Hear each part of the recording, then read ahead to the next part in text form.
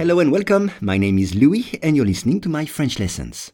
For each lesson, the text in French and the English translation are available in the description field. You can get it for free from your podcast app.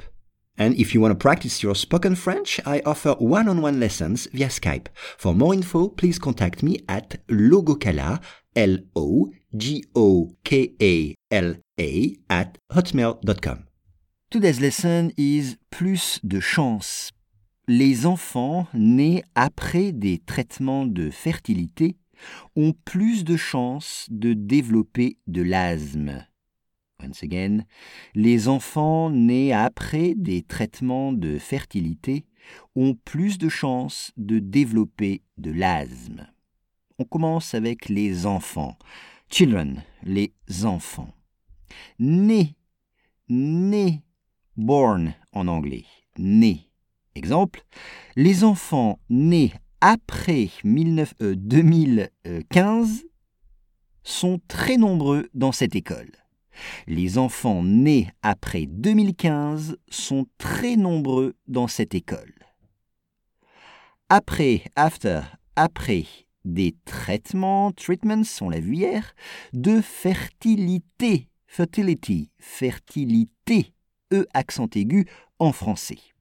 On peut dire « Mon meilleur ami a des problèmes de fertilité ».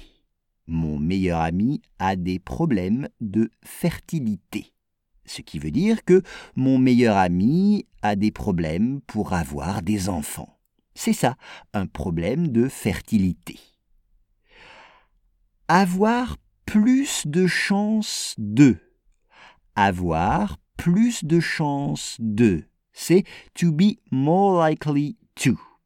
Exemple, j'ai plus de chances de guérir du Covid qu'une personne âgée. J'ai plus de chances de guérir du Covid qu'une personne âgée.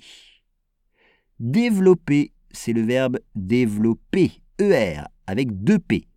Develop en anglais. On dit « J'ai développé une maladie à 40 ans. » J'ai développé une maladie à 40 ans.